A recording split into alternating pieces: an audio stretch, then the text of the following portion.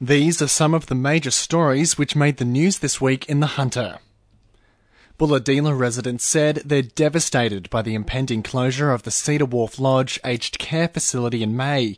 Anglican Care said it made the decision after a 12-month review, citing the age and design of services and facilities as prohibitive to upgrades. Its Greenmount Garden Centre in Mount Hutton is also set to close.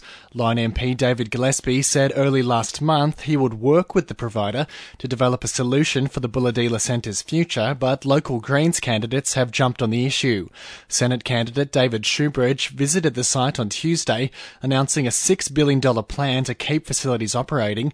He said closing the doors isn't a solution and it just shows the sort of trouble the sector's in. We've had very real concerns raised with us, not just in Bulahdelah but across the state, particularly in smaller towns, about aged care facilities being shut and therefore residents, many of them very elderly, having to travel half an hour or more for a new home, away from their family, away from their connections. And it's an indication of just how the aged care sector is failing and why we need additional government investment.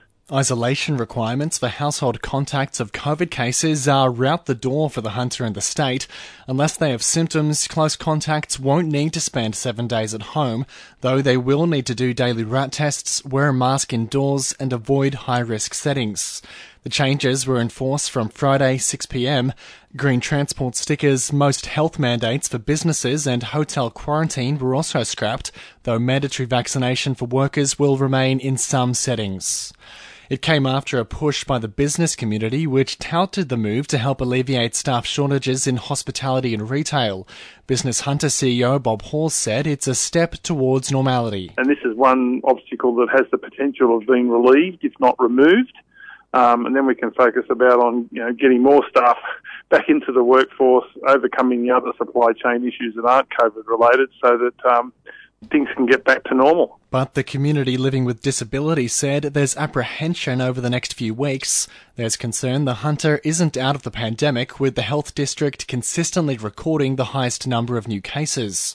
Community Disability Alliance Hunter peer organiser David Belcher said at-risk people haven't had the chance to have their say. Again, it seems like the state government is just glossing over, the fact that there's still vulnerable people out in the community. I mean, the general public should still be aware that COVID is very, very real out in our community still. People are still dying. There's high death rates of people with COVID since the pandemic started. Hundreds of people across the Hunter are expected at a protest on Sunday, April 24 at Horseshoe Beach, taking to the water to block coal ship movements for a day. The protest is a call for ending federal funds for fossil fuel industries and funding the shift to climate solutions instead, along with transitions for coal workers and communities.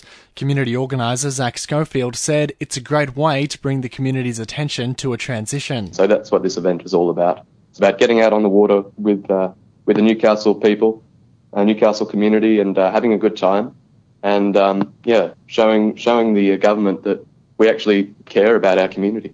And the Department of Defence said Newcastle, Port Kembla and Brisbane are the only options on the table for a new nuclear submarine base.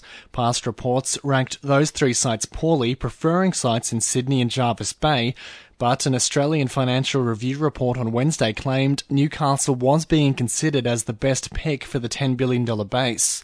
The department said, however, it hasn't started any efforts to purchase the Chinese half stake in the Port of Newcastle. A feasibility study on the final location is expected to be completed by the second half of 2023. 2NURFM Sport.